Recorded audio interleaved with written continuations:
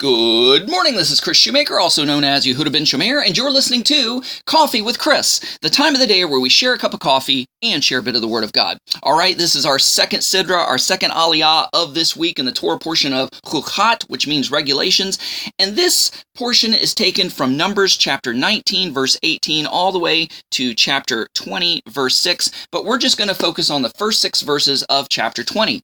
It says, "The people of Israel, the whole community, entered the Zin desert in the first month, and they stayed in Kadesh. There Miriam died, and there she was buried." Now, you remember that Miriam is Moses' older sister.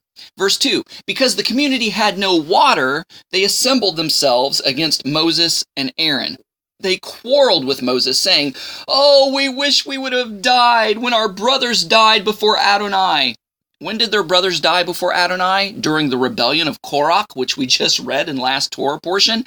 They're making these people, these rebellious people, martyrs and heroes, and they were rebels and dissenters against the Lord God and against Moses and Aaron.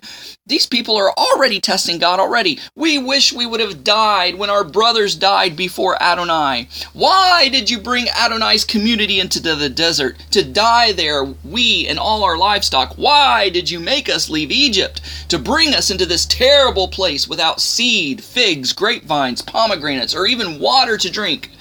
Moses and Aaron left the assembly, went to the entrance of the tent of meeting, and fell on their faces.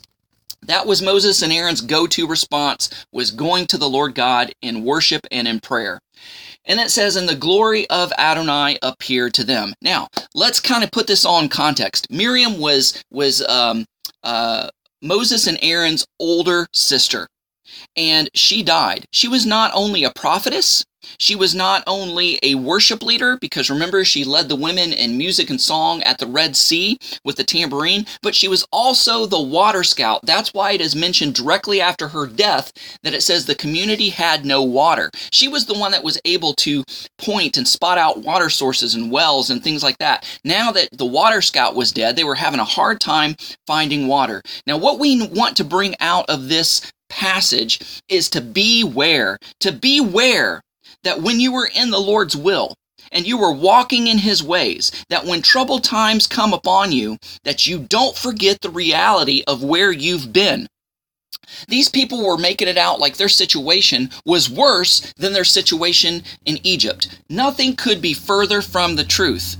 Now, in Egypt, they were assigned a ration of food and water. It was not the best food and water. They were worked from sun up to sundown. They barely had time to sleep. They barely had time to rest. They barely had time with their families. They barely had time to reproduce and populate.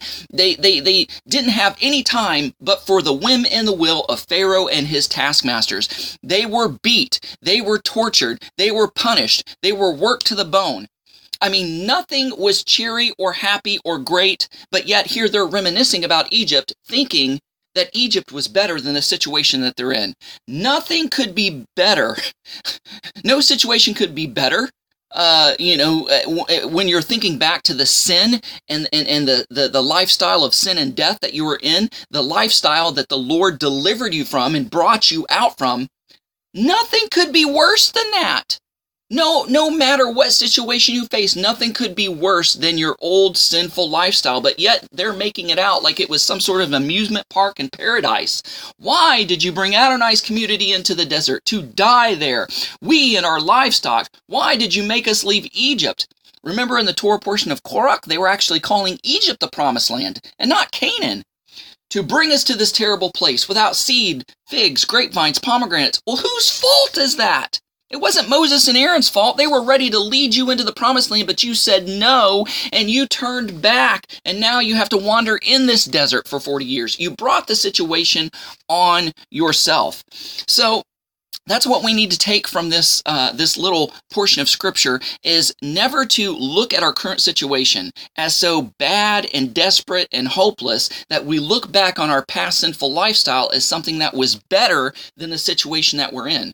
When you are in rough times and you are in dire straits, that is God's perfect opportunity to show His grace, His love, His power, His miracles. Whenever they were between a rock and a hard place, the children of Israel always saw God's miracles. They saw the water split. They saw quail and manna. They saw, water from the rock.